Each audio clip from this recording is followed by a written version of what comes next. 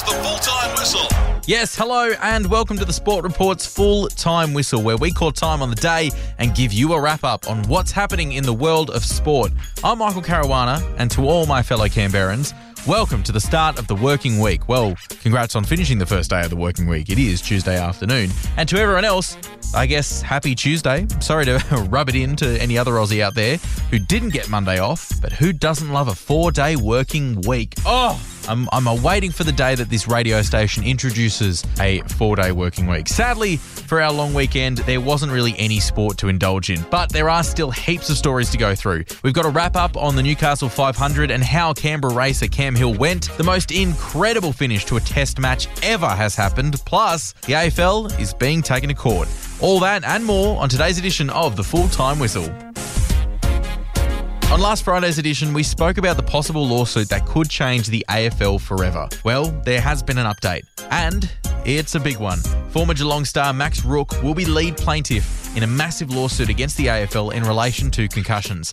Up to 60 former players will join Rook against the AFL, all who suffered serious damages as a result of concussions sustained during their careers. The law firm representing the players stated they are suing the AFL due to permanent, life-altering injuries due to the negligence of the league. This all came a couple of hours after the AFL agreed to spend $25 million on a long-term study into the effects of concussions. Coincidence? I don't really know.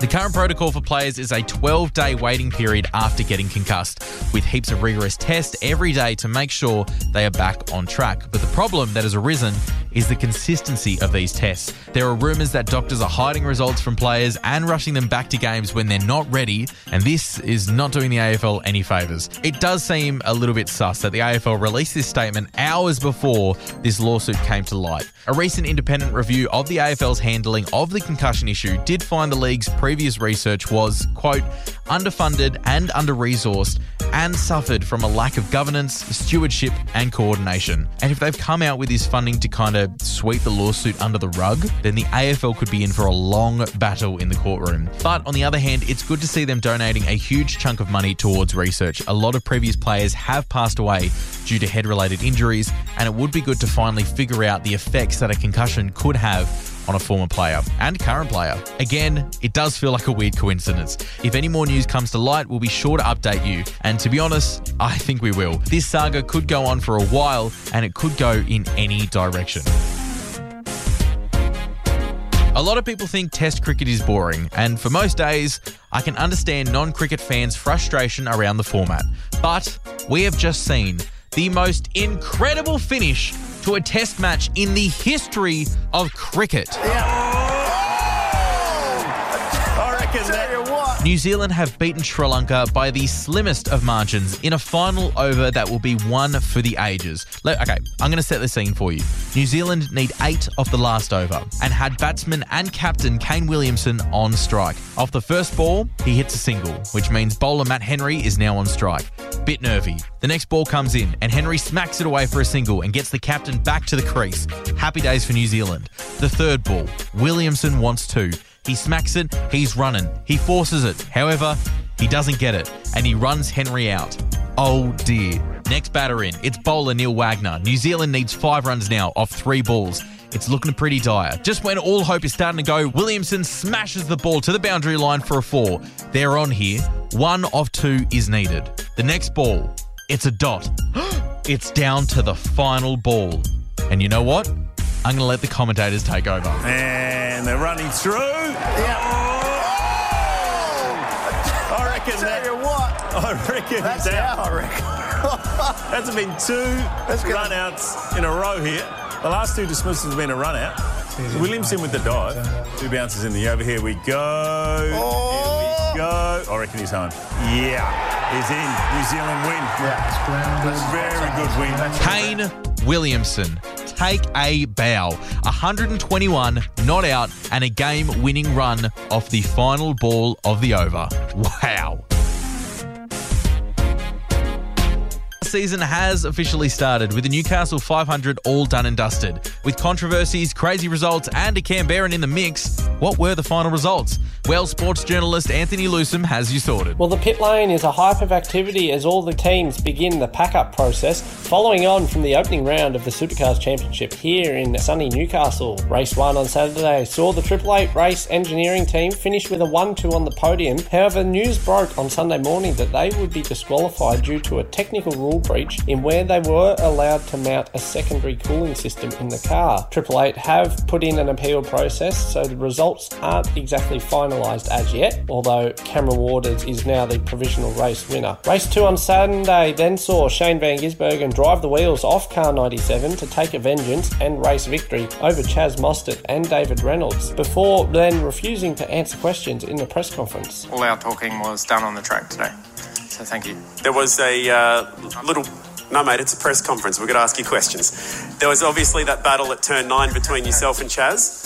Can you talk us through it just from your point of view? All the talking was done on track today. Mate, come on. Are you serious? Yes. For Canberra's Cam Hill, the rookie finished the weekend with Matt Stone Racing with 2 clean races, with race 1 finish of 20th before dropping back to P22 on Sunday. Unfortunately, it was a couple of mistakes late in both races that dropped him out of the top 15 for his championship debut. There's lots of positives to take away. We've got the first one out of the way and we've also got a straight car and we know the pace is good. I think I was actually 7th fastest for the race.